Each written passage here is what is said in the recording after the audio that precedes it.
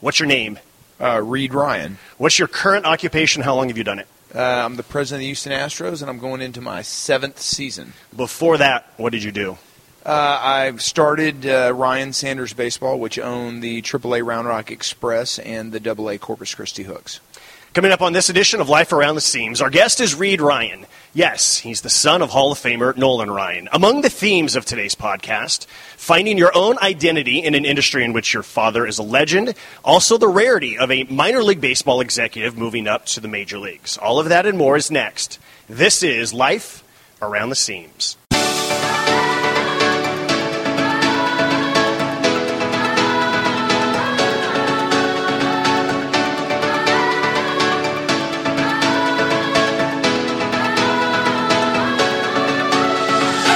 Former Major League pitcher Jim Bouton once wrote, "You spend a good piece of your life gripping a baseball, and in the end, it turns out it was the other way around all the time." Welcome to Life Around the Seams, a podcast about baseball people who have interesting stories from between the lines, and sometimes even more interesting stories outside the lines.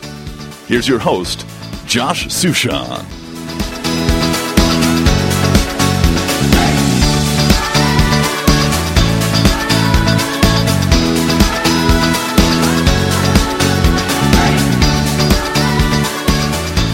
All right, Reed, thanks so much for joining me. This is a thrower here at the Baseball Winter Meetings in Las Vegas, and I'm just totally honored to be here. This is really exciting for me.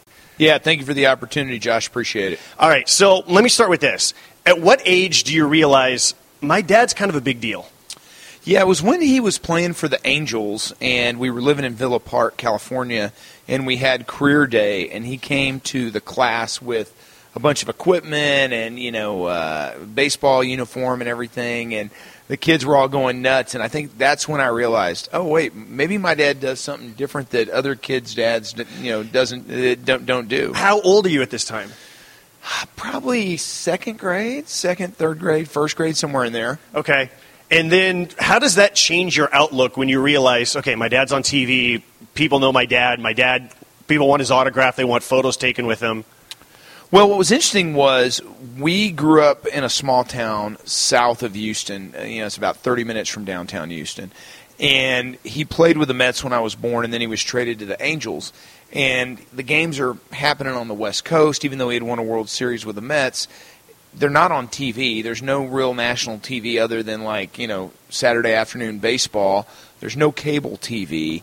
The newspapers normally don't pick up the stories the day after because it's so late.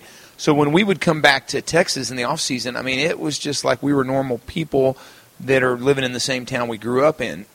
It really wasn't until he signed with the Houston Astros as the first $1 million player in 1980, and our town threw a parade for us and had a pep rally and all this kind of crazy stuff that sort of being Nolan Ryan's son, the ball player, kind of came into existence. How much pressure when you played? Was it ever, well, of course he's good, it's Nolan Ryan's son? Or, was there any sort of pressure from parents or your fellow teammates? So that's the common theme was if you did good, people said, oh, well, of course, that's Nolan Ryan's son. And if you didn't live up to the expectations they thought, they were like, oh, he's nowhere as good as his dad. And so early on, and my mom and dad made, myself and my brother and my sister all feel really good about whatever it was we chose to do. And that, you can't compare yourself to Nolan Ryan or Roger Clemens or Randy Johnson. All you can do is just be the best you that you can be. And my mom was a state tennis champ. And so we were a very athletic family. All three of the kids played college athletics. And so there was pressure, but at the same time, my mom and dad made it so easy to just be who we were that I never really felt any pressure.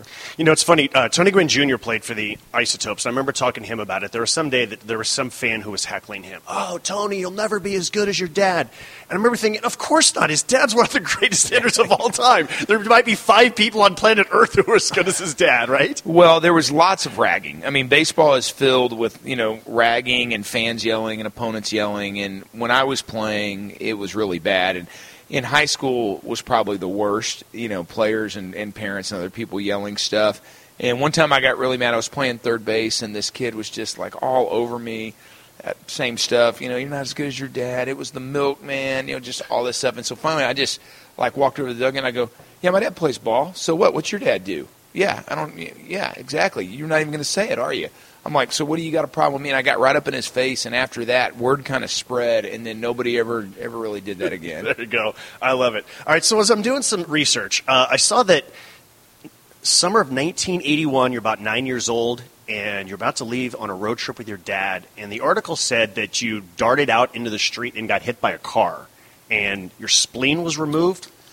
Yeah, so that's not exactly correct there. It was the summer of 1979. We were living in Anaheim. He was actually in Boston on a road trip, and I was playing in the front yard some baseball with some kids, and some kind of bullies came down and started kind of, trying to grab our uniforms and rip them off of us and so on and so forth. And so I broke away from this kid and tried to dart back across the street, and a girl rounded the corner and hit me, and I ended up losing my left kidney, my spleen, and I broke my femur and ended up being in the hospital for 8 to 10 weeks. How did that impact your baseball playing and just because of your appreciation of life at that age? Yeah, I mean, really, it's a part of a testimony I give a lot. It was kind of the first time that I really spoke to God and realized that, look, I was saved for a reason here, and that I have, a responsibility to go out and achieve and accomplish some things in life, because not everybody gets a second chance. So that was very important to me. It also gave me appreciation for when you come out of a hospital, you're in traction, you're in a body cast, you're mobilized for so long, just what a joy it is to be able to compete on the field in any sport. The lasting effects were that I never was able to play football with one kidney. My parents wouldn't let me. And that's tough growing up in Texas, especially where you have a ton of quarterbacks. And our quarterback was this great kid named Teddy Villanueva, but he was 5'6" and could barely see over the line. And I'd have these redneck parents, and I would go, "Man, what are you scared to play?" I'm like, "I have one kidney." Right. When you're the pitcher and you're the basketball player and you're, the kind of the most athletic kid in school, that kind of stuff. What are you scared? I'm like, "Yeah, I wish I could be out there, but I can't." But I would have loved to have played football. So you couldn't play football, but you basically grew up at the Astrodome. What are some of your memories of growing up, being around the Astros and being around major leaguers every day? Yeah, I tell everybody I got to live every kid's dream, literally flying charters and taking batting practice every day and having a uniform and a locker. And we had a really good group of players, kids. Jose Cruz Jr., who ended up having a great major league career, was probably the best of the group. Phil Garner's son, Eric, played in college. My brother, Reese, played in college. Joe Niekro's son, Lance, played in the major leagues. Enrique Cruz got the AAA. So we had this whole crew of kids that were really good players themselves. Darren Sutton played professionally. And so we would actually have our own games underneath the dome. We'd be in the batting cage. We'd be running around. And it was cool to grow up every day with a group of kids that love baseball, kind of pre-video games, all that kind of stuff.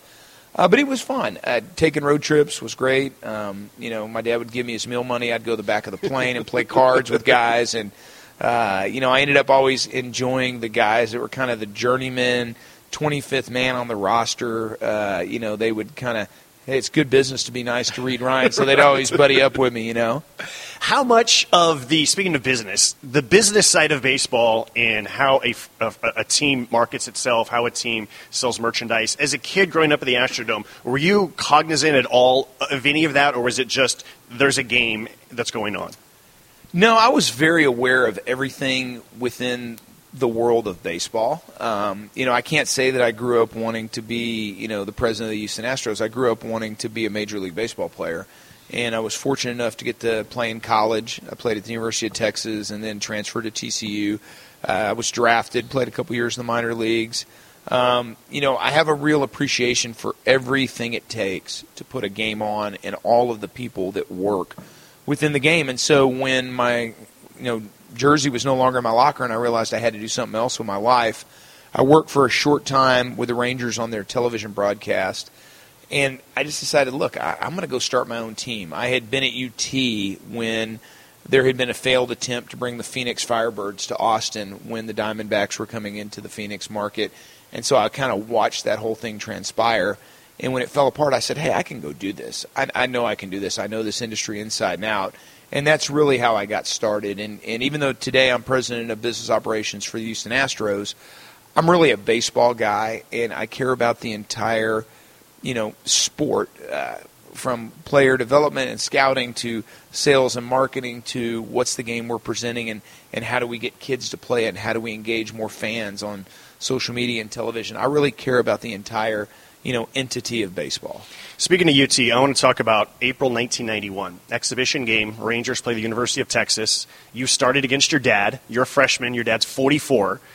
Your mom, Ruth, throws out the ceremonial first pitch. Your brother, Reese, coaches first base for the Rangers. The Texas governor, Ann Richards, is there. The future president, George W. Bush, is there because he owned the Rangers at the time. What are some of your memories of being in, 18, 19-year-old? And even the tickets, I saw the tickets online. It said Ryan versus Ryan, not just Rangers versus Longhorns, but it said Ryan versus Ryan on the ticket stub. Yeah, that was a really cool memory. It was interesting because we had a really good class at the University of Texas, and I wasn't really much a part of that team. I played in 5 games and over the course of the year, and it was different back then. We played 30 games in the fall, and then we played 60 games in the spring. But we had some really good players. We had Calvin Murray, who's nephew Kyler, just won the Heisman. Brooks Kieschnick, who was a 2-time Golden Spikes Award winner. We had all these guys that were really good players, and so it was something the University of Texas came up with. It was a big deal for the Rangers. It was a big deal for UT. And obviously it was a marketing deal because I wasn't a prominent member of the University of Texas team. But having said that, it was I took it as an opportunity to say, look, I'm going to have a great time. I'm going to enjoy this because I may never get to pitch against my dad again. We had a lot of media. They followed me all week to class and all kinds of stuff. So it was interesting to kind of have that spotlight on you. And then when I went out, I pitched okay. They took me out, in the second. I pitched maybe an inning and 2/3. I gave up a couple of runs. But then the Rangers ended up scoring, if I remember correctly, like 11, 12, 13 runs total and kind of hit everybody around the yard. So it didn't feel too bad. But the highlight for me was, I got to face Gino Petralli and Steve Buechele and a couple of the other guys that were in that rotation. And then obviously to sit that close in the dugout and watch my dad pitch, who was still very much in his prime at that time, and hear our players come back talking about what it was like to face him was really cool. And the guys that did get a hit, they're legends to this day. Every time I see them, I'm like, remember when you hit that triple off my dad? And the guy's like, oh, you mean the check swing that just got inside the line? Yeah. As someone who went on to work in minor league baseball where you're trying to put together exhibition games against major league teams at times, and now as a major league executive so you've seen it from both ends, what's your appreciation for putting together that type of event back then? Well, it opened my eyes to a lot of things, and that event, probably being as intimately involved in it, it enabled me to see how an event like that can capture a community and capture the media and capture people's attention. And so the great thing about these exhibition games is that it's about the fans, and you're giving the fans what they want to see. And that's really what the fans wanted to see back then, was a guy in his 40s pitching against a kid who was coming up in college. And it was Texas versus Texas. So that was really fun. And I think that experience helped me with, the thing we did in San Antonio called Big League Weekend, where we launched the first ever major league games in the Alamo Dome, and we had 60,000 people over 3 games or whatever. Right before I took this job, actually in 2013, with the Rangers, and then my brother took it over from there. But it was fun to be able to put on an event like that or an exhibition game because it means so much to the fans. I swear I'm not going to ask you a lot of questions about your dad, but there's one in particular that I have to ask. August 4th, 1993. The Rangers are playing the Chicago White Sox, and there's some bad blood between the Rangers and White Sox, and a player on the Rangers gets hit, and your dad decides, I got to protect my guys, and he hits Robin Ventura, and Ventura famously charges the mound, and your dad gets him in the headlock and lands a couple of blows. Where were you when that occurred? So this is a really interesting story. I was playing in the Jayhawk League. I had been a 2-time Alaskan League player for the Anchorage Bucks, and it was my dad's last season in '93. And even though Cape Cod and the Alaskan League are kind of the elite college summer leagues, I said, you know what, I want to go to the Jayhawk League because I'll be fairly close, and I'll be able to see my dad in Kansas City, and, they have a day off. I can come watch him pitch in Arlington. And so it just so happened we had a day off that day. And I ended up going to some of the guys on the team. I was like, hey, anybody want to drive from Topeka, Kansas down to Arlington for a game? And I had one guy that wanted to go with me, Jeremy Giambi, the guy that didn't slide. Right. Everybody remembers that from the Jeter place. So Jeremy and I jump in the car, and it's like an 8-hour drive, and we literally get to the old Arlington Stadium at the top of that inning.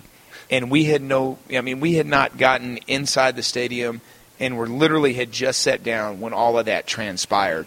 And I tell people, had one fan run out of the stands that night, I think it would have been like 30,000 on 25 because people were throwing stuff and yelling, and they were going nuts. And then, my dad stayed in the game. They didn't kick him out, and he ended up pitching probably 6-7 innings. And then we went in the locker room as soon as he got pulled out of the game, and we were in there just giving him high fives and getting the blow-by-blow. And it was an awesome memory, not only for me, for the state of Texas, for my dad, but also to share that with Jeremy. And whenever I run into him, we always laugh about that. So when you get back to Topeka, Kansas, how many of your teammates are mad that they did not go, that they missed this? Well, there's a lot of them. And actually, what's funny is I had Ryan and Damon Minor on that team with me. And, there were, some really good ball players that turned out to be on that team, but everybody laughed about it, and they thought it was an incredible experience that we got to go down and be a part of that. So this is before cell phones, where it's really easy to connect with one another. But I'm still curious, how many people come out of the woodwork to try and contact you and say, your dad and what he did, and he hit Robin Ventura, and It's still very popular. So my dad's in his early 70s now. He'll be 72 in January. And so the people of his age group, it's their first thing they love to talk about when I run into them. Because it was basically, back then, for a guy in his 40s, it was, going head-to-head against every guy and across the country in their 20s, and they all latched onto it. All right, so let's talk a little bit about your career. You were drafted out of TCU, 17th round by the Rangers in 1994. Draft is not on internet back then. In fact, they only announced the first round back then. Where were you when you found out that you had been drafted? Yeah, so I was really thinking my junior year I would get drafted, and I didn't. And so I had kind of been through the sort of heartache of like thinking that you were going to get drafted and then it not happen. But going into my senior year, I had a really good year, and we won the Southwest Conference. We got to regionals, and I had a good year. In Kansas City and the Mets and the Rangers had all said, hey, we're going to draft you. It may not be the first day, it could be the second day. And so, like you said, no internet, none of the stuff going on back then. My dad and I were actually fishing down in South Texas on the coast, and I had a pager back then, and my mom paged me, and I ended up calling her from a cell phone, and she said, hey, the Rangers called, and they drafted you in the 17th round. It was a really cool feeling. It was great. So you report to Hudson Valley in the New York Penn League to start your pro career. What's it like the first time you walk into a clubhouse as a professional after all of those times being in a clubhouse as a kid? Well, it was in a trailer to start with. That was an interesting year. Hudson Valley, which has been a great franchise in minor league baseball, New York Penn League short season A, it was the first year of the club. And they had a really cold, heavy snow winter, and the stadium was not finished. So we worked out the first 2 days at Marist College, and then the day of the first game, both teams had to warm up in the same bullpen because they'd only built one bullpen. Okay. And we had trailers in a parking lot that was not paved, full of potholes. So it was less than what you would imagine for your pro debut. But what was funny about that game, they sold out every game. It was like 5,000 fans a night, and it was super popular. It also happened to be when the strike happened during the middle of the season, and so we ended up getting a lot of media attention. But that first game I pitched, we had a catcher named Tim Colley, who's been a bullpen catcher and a scout. And what's interesting about that team is we had like 5 or 6 guys that went on to be, well, Mike Hills, the president of the Marlins, he was on that team. So we had 2 major league team presidents on that team. We had like 3 or 4 other guys that have coached at the major leagues or minor leagues. It was just a really interesting team of guys. So the older guys like Tim that had come out of extended spring, I roll up and they're like, hey, we're playing the Expos. And they're like, that guy over there, man, he's been running our guys over, and he was he plays dirty and all this stuff. You got to drill him. And these are older guys, and I'm like, first game, I'm like, oh, okay, yeah, whatever. So I drill this guy, and then he like starts kind of coming out to the mound, but I'm sure he's thinking, hey, Nolan Ryan beat up Rob Ventura. Maybe I won't go out against this guy. And so I kind of come off the mound, and I'm not really a fighter, but I'm all fired up, and everyone's yelling at each other and stuff, and he goes to first. I get out of the inning, and I come in the dugout, and they're all laughing. And I go, what's so funny? They're like, oh, man, that guy had never done anything, but he's a black belt in karate, and we thought he might go out and fight you, and so we told you that, And so it was a great lesson of like, okay, baseball is still the same no matter where you are. If it's the first day you played on a team with somebody, there's some knucklehead that's going to try to bust your chops and do something crazy. Do you remember his name by any chance? I don't remember his name. I need to look it up, but the manager of that team was Terry Kennedy, and I see him around a lot. I just saw Terry downstairs earlier, so if you run into him, you might have to ask him who that was. I read that one of the games that you pitched, your dad was able to make it probably because of the strike, and he's in the bullpen because he didn't want to. Well, he was retired, so he didn't. Okay. 93 was his last year because everybody was talking about the strike coming, and he obviously didn't want to be a part of that, and he had an injury. But he came to one game in Hudson Valley and was down in the bullpen, and it was great for him to get to see me play. 94 was a really good year for me. I was one of our starters. I was 5-5 and had an ERA. It was in the top 10 in the league. And so it was a really fun season for me. The next year in 95, I put that I wouldn't cross as a strike breaker because I couldn't with everything that had happened with my dad. And so I ended up not really getting to pitch at all in spring training. I ended up shagging balls on the back field. And then when we broke and the strike was over and I went to Charleston, South Carolina, I got off to a terrible start. And I ended up the year 0-10 in two different spots. And really was kind of the end of my playing career. But the thing about minor league baseball was I ended up getting such an appreciation for how hard it is to be a major leaguer from having tried to do it myself. I had an appreciation before of how great these guys are. But moving up several levels of A-ball and eventually being in Double-A spring training and just seeing, in college, you're playing guys 18 to 22, but in pro ball, you're playing guys 17 to 40, and there's a ton of talent, and it's really, really hard. And I think it's made me a better manager of people today, understanding how hard it is to play this game. So earlier you mentioned how you were working a little bit on the Texas Rangers broadcast, and then you have this idea. When you, from what I read, you go to your dad and you say, I got this idea, right? I want to bring minor league baseball to Central Texas. Tell us about that conversation and what your dad's initial reaction is and how you get started with this. Well, so I was working for the Rangers, and I was up at the ballpark in Arlington, and I actually got married in college. So my wife, Nicole, was finishing up her school at TCU, and I was working up at the ballpark, and I came home and I go, hey, I had this epiphany tonight. Let's go back to Austin and let's start a professional baseball team. And she was like, awesome, sounds great. And she just went back to bed like that was it. Like, no, boy, that's going to be a big deal. Or, nothing. Like, okay, great. And I laughed. So I called my dad and I'm like, hey, I go, here's what I'm thinking. And I kind of went through the whole thing with the Firebirds and having played. Because my first minor league game I ever went to was the one that I played in Hudson Valley. I'd never been to a minor league game. And he said, I'll tell you what, that sounds like a fun idea, because he had got out of the game, and everybody transitions hard, whether you play a year in the minors or you play 27 years in the big leagues. And he said, why don't you visit with Don Sanders? Don was one of the minority owners with the Astros, and he had recently sold out.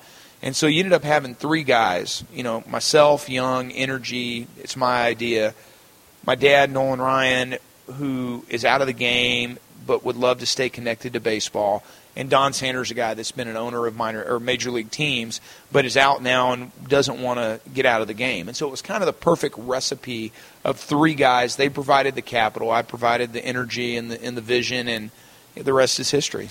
So the then mayor of Round Rock, Charlie Culpepper, I found this article in which he said the following: Reed and I worked extensively together. He was young and full of ambition. He was kind of green, but we got it done. Yeah, it's so true. So I first thing I did was I called Jay Miller. Jay had worked with the Rangers and was a longtime executive with us, is in Sugar Land now. And I said, Jay, I want to go buy a team. Where do I get started? Because Jay really knew the minor league industry. And he said, hey, call this guy named Con Maloney. He's in Jackson, Mississippi, and he has the Astros AA team, and their club is kind of struggling financially. And so I called Con, and we ended up sort of striking a deal over a handshake. We met up at the ballpark in Arlington in August of, I guess what year was that? Probably 98, 97 in August. And he said, look, if you can put all this stuff together, I'll sell you the club at this price. And I said, okay, great. And so I went back to my dad and Don. I said, look, I got the guy. He's willing to put the club under contract. We've got an MOU. I got to find a city that we can partner with. And so I went to the mayor of Austin first, a guy named Kirk Watson. And he basically had a bunch of other things he was wanting to do. Didn't really have any desire to put the stadium back where the Braves had a team in Austin in kind of the 50s and 60s. And it's the best piece of real estate in town. But he had the vision to build like a performing arts center there. And so that was kind of died. And then I went down to San Marcos, which is where Texas State is. They were kind of lukewarm. I went to Georgetown. They had a real interest, but it was kind of too far away. But Round Rock had voted on baseball one time before, and it failed. And so Charlie was like, look, this was very divisive in our city, but with you guys, if you're willing to go 50-50 on the money, private and public, then we think we can get it done. And that's what we did. And, we just figured it out, like he said. I mean, we had a bunch of crazy stuff happen. None of these stadium deals go as planned. And we just kept our eye on the prize, which was build, a first-class major league facility on a minor league scale. And in a lot of ways, Dell Diamond changed, at least in Texas, it was a kickoff to a renaissance of a ton of really great minor league stadiums. It's one of my favorite to visit in the Pacific Coast League. I mean, Isotopes Park is awesome that I get to call that home. I wish that we went to Round Rock more often. We used to go there twice a year. Now we go there once every other year. So you guys did a fabulous job. I mean, it's so much fun. Everything about it's first class. The nickname, the Round Rock Express, your dad's nickname was the Ryan Express. Tell us the story of how that nickname came to be. Yeah, so we had to name the team contest, and we took all of these, and you learn things as you go. Took all these suggestions, and then we ended up picking 5 that we could live with. Now, today you would probably never do that like the way we did it. And then we put it out there to a vote with these people through the Austin American-Statesman and Pizza Hut. For whatever reason, you go to Pizza Hut, there was no internet back then, and you could fill out these ballots and drop them in the box. And it was just so overwhelming that the fans wanted it to be the Express because they wanted that tie-in with my dad. He had been an Astro, he had been a Ranger, he was an icon in the state of Texas, and folks wanted that tied with their community. And it was like 80% wanted the Express. Plus, there just happened to be these active train tracks right next to the stadium, so it kind of all lined up, and that's what we ended up going with, and everybody's been real happy with it. So originally the Round Rock Express are a AA franchise, and then it moves up to AAA, but it's not like a player moving up from AA to AAA. There's a lot of different obstacles in order to do that, and you ended up purchasing the team that was in Edmonton and moving Edmonton down to Round Rock. Explain some of the behind-the-scenes stuff of making that happen. Yeah, so we love the Texas League, and, part of me says, hey, I wish that we would have never moved from the Texas League because it's a really fun league. It's close. Everything's there. The players get to stay with the team. But at the same time, we realized we're in a market that's 2.5 million people and growing. This is really not a AA market. This is a AAA or one-day major league market. It's a bigger market. And looking at what's happened with the way teams can move from a bigger city to a smaller city, we felt like we don't want to sit here one day and have some team relocate to Round Rock, forcibly take our market, pay us, which they would have to do, but then we're out of the baseball business. And we said, so like the only way we can really protect ourselves is let's go get a AAA franchise. Well, in the AAA and AA, we'll get them both affiliated with the Astros. At the time, my dad was working with the Astros. And so we went out and same drill that we did with Con Maloney and Jackson, we actually bought the Edmonton Trappers from a guy named Hugh Campbell, who had actually, in an ironic twist of fate, been the head coach of the Houston Oilers when Warren Moon was there. Okay. And they ended up having the football team up there, and the baseball team were owned by the same group. So we cut this deal with Edmonton. They were having a lot of travel issues. Post 9/11, travel for minor leaguers getting in and out of Canada was becoming a real hassle. And so we were able to move that team down, and we went to Corpus Christi and built a brand new stadium called Whataburger Field. And we had the two clubs up until I went to the Astros when we sold in 2013 the Hooks to Jim Crane and the ownership group of the Houston Astros. When you are designing a ballpark, both of them, both Dell Diamond and Whataburger Field, how much are you, okay, I've got this idea, I'm going to do a swimming pool, or I'm going to do this, hospitality area. How much are you and some of the other key people involved in what features can we do to really make the fan experience the best? Well, what we did with both the Dell Diamond and Whataburger Field, we tried to look at every single person's, point of view. We didn't forget the players because we had a player's point of view, and we built clubhouses and facilities that at the time were unrivaled in minor league baseball. We also said, hey, we want to give fans a major league experience. So it was all, and it sounds goofy now because every stadium's like this, but we went all individual chairback seats with cup holders. Nobody was doing that. No bleachers. A lot of minor league teams had bleachers.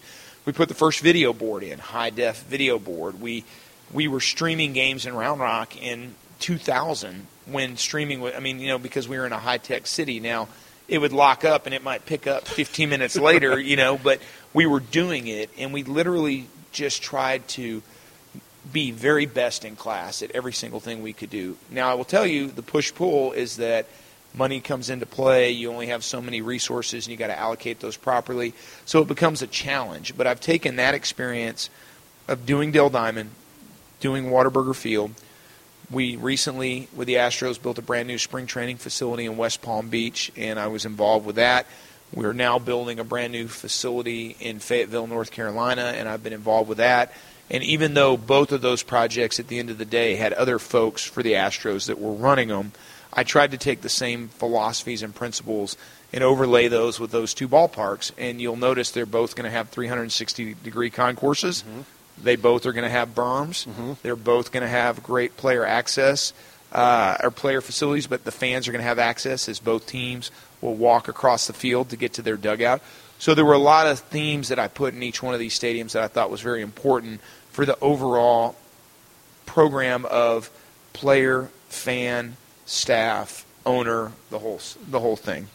So let's discuss transitioning from minor league baseball executive to major league baseball executive. This is rare. Players get promoted all the time. Coaches do, managers do, a few broadcasters do, maybe some PR people do. Now, the title, most of the people listening to this podcast will know this, but when you are a general manager of a minor league baseball team, you're not in charge of the players. You have nothing to do with player acquisition. You run the team. So when you are a minor league GM, but then you move to the major leagues to be the president of the Houston Astros, was that always the goal, or at what point did it become a goal for you? Well, it wasn't. It was never a goal, even up until I got offered the job. It really wasn't a goal. So the transition that I had was we started Round Rock, and then my brother and I ended up starting a bank, and we sold that bank, and then we took that money, and then we bought the Edmonton Club, and we went AAA. And then we started another bank, and we've done a bunch of different things. So I was really an entrepreneur. I was not actively running the Round Rock Express. We had a team president. We had a general manager. I was the CEO of our, in essence, our family company of businesses. And so I met Jim Crane at an event out at the Waste Management Open and got to know him a little bit. We had some mutual friends. He had bid against my dad for the Rangers in bankruptcy. My dad had gone up in 2008 to be president of the Rangers, ended up putting a group together, buying it out of bankruptcy. And during that time, although I never worked for the Rangers with my dad, I was involved in connecting him with people. I was involved with knowing what he was doing and sort of armchair quarterbacking. And so when Jim ended up buying the Astros in 2011, because he didn't get the Rangers, 2012 was his first season, people said, hey, this guy would be perfect to come in and work with you to create the atmosphere and a lot of the things that he wanted to achieve. And so he reached out to me, and we started talking, and I looked at it as an opportunity to get to learn from Jim. He's been very successful in business, get to sit at that table as the major league owners meetings and be in those meetings and really affect the game in a positive way, because when you're a major league president, you have a lot of power and you have a lot of say in the game. and some of the things that I hold dear to my heart, especially the fans, because without them, none of us have jobs. The long-term viability of our game, getting young people involved in our game, new media, all of the things that you're seeing us do. I felt like I've got to take this opportunity because it's my hometown team, but also because it gives me a great opportunity to try to change some of the things within this industry. And so I thank Jim for the opportunity. It's been 6 great years. This will be my 7th season coming up, and we've already won a World Series, and we think we got a shot to go back again. Now, when you took over the team, this is the low point for the Astros. They're losing 100 games. That year, the team lost 111. There was an issue with getting all the games on television on all the different satellite and cable. There's a lot of resentment for what's going on with the team when it's losing that much. You had a really good thing going running these minor league baseball teams. Were you at all tempted to say, I don't know if I really want to set myself into such a tough situation with the Astros right now? Yeah, to be honest with you, when Jim offered me the job, I actually turned him down because I had 3 little kids, and I was like, look, I can't leave working for myself and my family to go work for somebody else. And I really wanted to, but I just felt like, look, I'm being selfish, and this is probably not what's best for me and my family. And so I told him no, and I went home back to Austin, and for like 2 or 3 days I was kind of depressed, and my wife's like, what's wrong with you? And I'm like, I don't know. I'm just still torn about this decision or whatever. She goes, kind of like the deal before, she goes, let's move, take it. Who cares? If you want to do, go. And I was like, okay, great. So I called Jim back, and I said, look, I think I made a mistake turning this down. And he said, yeah, I'd love to have you. Come on. And so when we won the World Series in Los Angeles, and my wife and I have been married 22 years now, I've really not thought about that again. And here we are at this, we're all hugging, and one of my daughters and my son is there, and we're crying. Everybody's excited. And my wife turns to me and goes, aren't you glad I told you to take this job now? And I was like, yes, dear. Yes, thank you very much. But that's our relationship. She's incredible. Did I read correctly that the first day on the job, you're dealing with a vendor who put some snow cones on the ground of the bathroom while doing his business? Yeah, so this is crazy. You kind of see it all. And what's interesting is I brought a new approach where I can manage people and be hands-off because you can't grow a bank and multiple teams, and we have a company called Nolan Ryan Beef and a lot of other stuff if you're going to try to micromanage every decision. But I also always got very actively involved, and it was almost like when we had a problem or an issue, I felt like that's the greatest opportunity to try to step up and do something, because if you handle it correctly, folks will tell 10 people. And so I get this call, very first day on the job, that I shouldn't say first day on the job, first home game, that this vendor for Airmark had gone into the restroom with snow cones, set them on the ground, and then did his business, got up, and was going to walk back out with them. Now, it had been reported, and so when he came out of the stall, there was a whole group of people there, and we threw the snow cones away and fired the guy and everything else. But in this world of social media now, of course, everyone's got their phone out, and now we're dealing with news channels showing up and reporters and people putting the video, and it was on Jay Leno and all these other places. So what's great is when that's your first day in a home game, everything else is downhill from there. So it was easy to handle after that.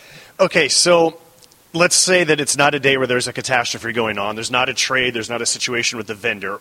On a normal day when you're involved running a minor league baseball team, what are the say 1 or 2 main things that you're responsible, that you're worried about, versus running a major league team, the 1 or 2 things that you're most concerned about on just a normal day at the ballpark? They're the exact same job in a lot of ways. I tell people there's just more zeros, and there's more people that care, and you work 2 to 3 months more. And what I mean by that is in the minor leagues you get 140 games. Maybe you have an exhibition game. In major leagues, play 162. You have 30 spring training games that you're responsible for at a ballpark that is off-site. And then if you go to the playoffs, you could go all the way for a month if you go to the World Series. So there's really no downtime at all. The only downtime is kind of between Christmas and New Year's. That's it. And so no 2 days are alike because it depends on what's going on, who's the dignitary, who are you playing, what's the crowd, is school in, is school out. All of these things that go into it. The one thing I will say that consumed my life was worrying about rain.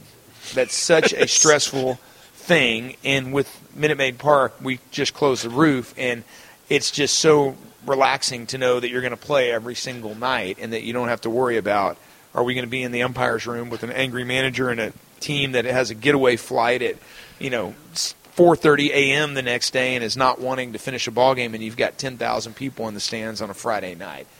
Those are the kind of problems that I don't miss at all. It's funny you mentioned that because when I was getting ready to come to Las Vegas, I checked the weather app on my phone just to see, okay, what's the weather going to be like, even though I'm going to be indoors at meetings this entire week. And I realized this is the first time that I've checked this weather app in weeks, if not months, whereas during a baseball season, I check that thing 5 times a day constantly to see what's the weather like, what the rain situation will be, how hot's it going to be. Oh, yeah, that's right. That's baseball life, constantly checking the weather. It just went away. It's incredible. It's great. Yeah, I never check it anymore. And then when we are in the playoffs, we've been in Boston the last couple of years, and Sam Kennedy's become a really good friend of mine, and he's stressing on all that. I'm just like, hey, bud, let me know whatever y'all figure out. Right. I'll be sitting in the locker room here. What can major league teams learn from minor league baseball teams?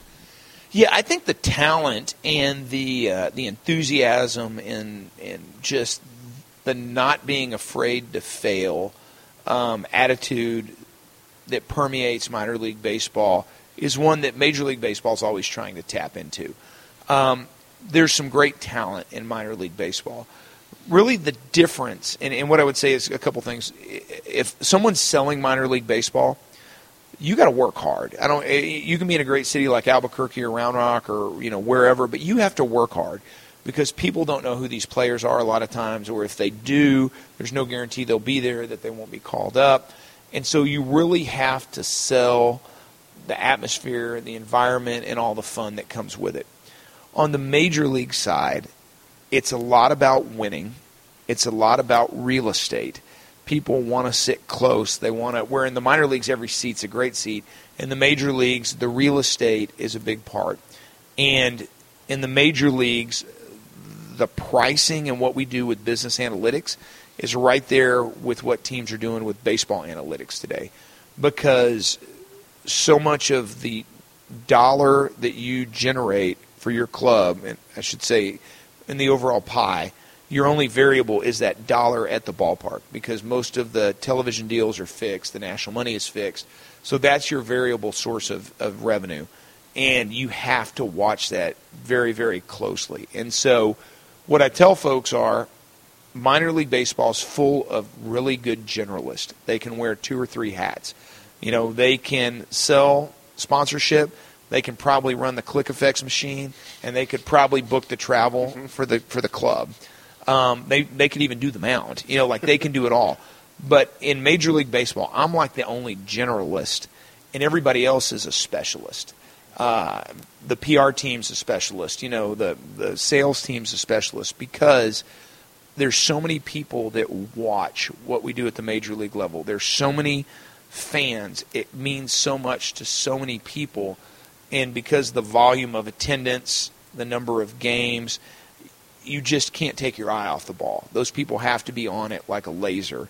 And so that's the real difference. But I think if there was anybody in a position like I was in, and a job came open in the major leagues, if they had the financial background, because you remember I came from banking and all of the other businesses we had, and was an owner and a founder, that it's an easy transition, because that job really prepared me for the one with the Astros. You got about 5 minutes left? I got Yes. a few more questions for you.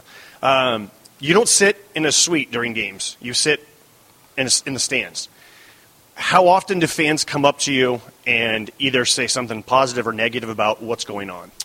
All the time, nonstop. Is that? Do you sit in the stands because you want that, or just because you're a baseball guy who wants to watch the game, or I guess maybe both? So, the best seat in the house is the dugout, and the next best seat is right behind the dugout. So that's where I like to sit. I've got seats right on the end of the dugout. I like to sit there for a couple of reasons. One, I can look in the dugout and see the manager, see the players. I can see the visiting team. I can hear everything going on in the stadium. My normal drill, and I'm at every single home game. I think I missed 4 this year. I've tried to make sure I was there for kids' activities and games that, my son just graduated high school and was playing varsity baseball. So I missed 4 games this year at home.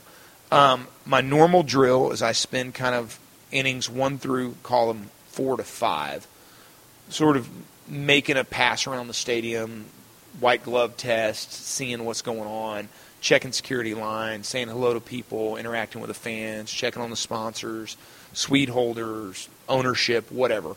Once I make the rounds and I've settled into my seat, in my role, I have to be able to speak to everything going on with the club. I'm not the general manager. Jeff Luno makes all of our decisions on the baseball operations front. But when I'm out speaking to Rotary clubs or interacting with sponsors or fans, they want to know about a play. Did you see, what did you think of this or that? So I never take my eye off the game. Even in the early innings, I'm watching on a television, and I watch every single game. But I like to be down there because that's the joy of being in the business that we're in. At the end of the day, I tell people baseball is about bringing joy to people's lives. That's what we do. And teams connect with fans through the way they play the game on the field, by the way they act off the field, by their personalities, and we're in the business of making emotional connections. The more emotional connections we can make between fan and player, the better our business is going to be. And that emotional connection with having somebody at the ballpark every night that they know is in management, that they know has the owner's ear, has the GM's ear, has the manager's ear, they're going to voice everything they like and everything they dislike.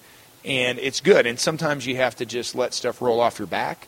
But if there are prevailing themes, then shame on me if I'm not addressing those.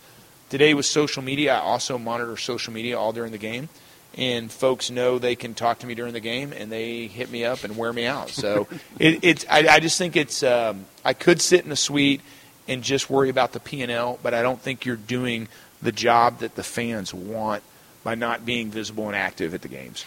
You've mentioned your kids. How is it that having 3 teenagers helps you understand kids these days and how to market to the next generation of fans?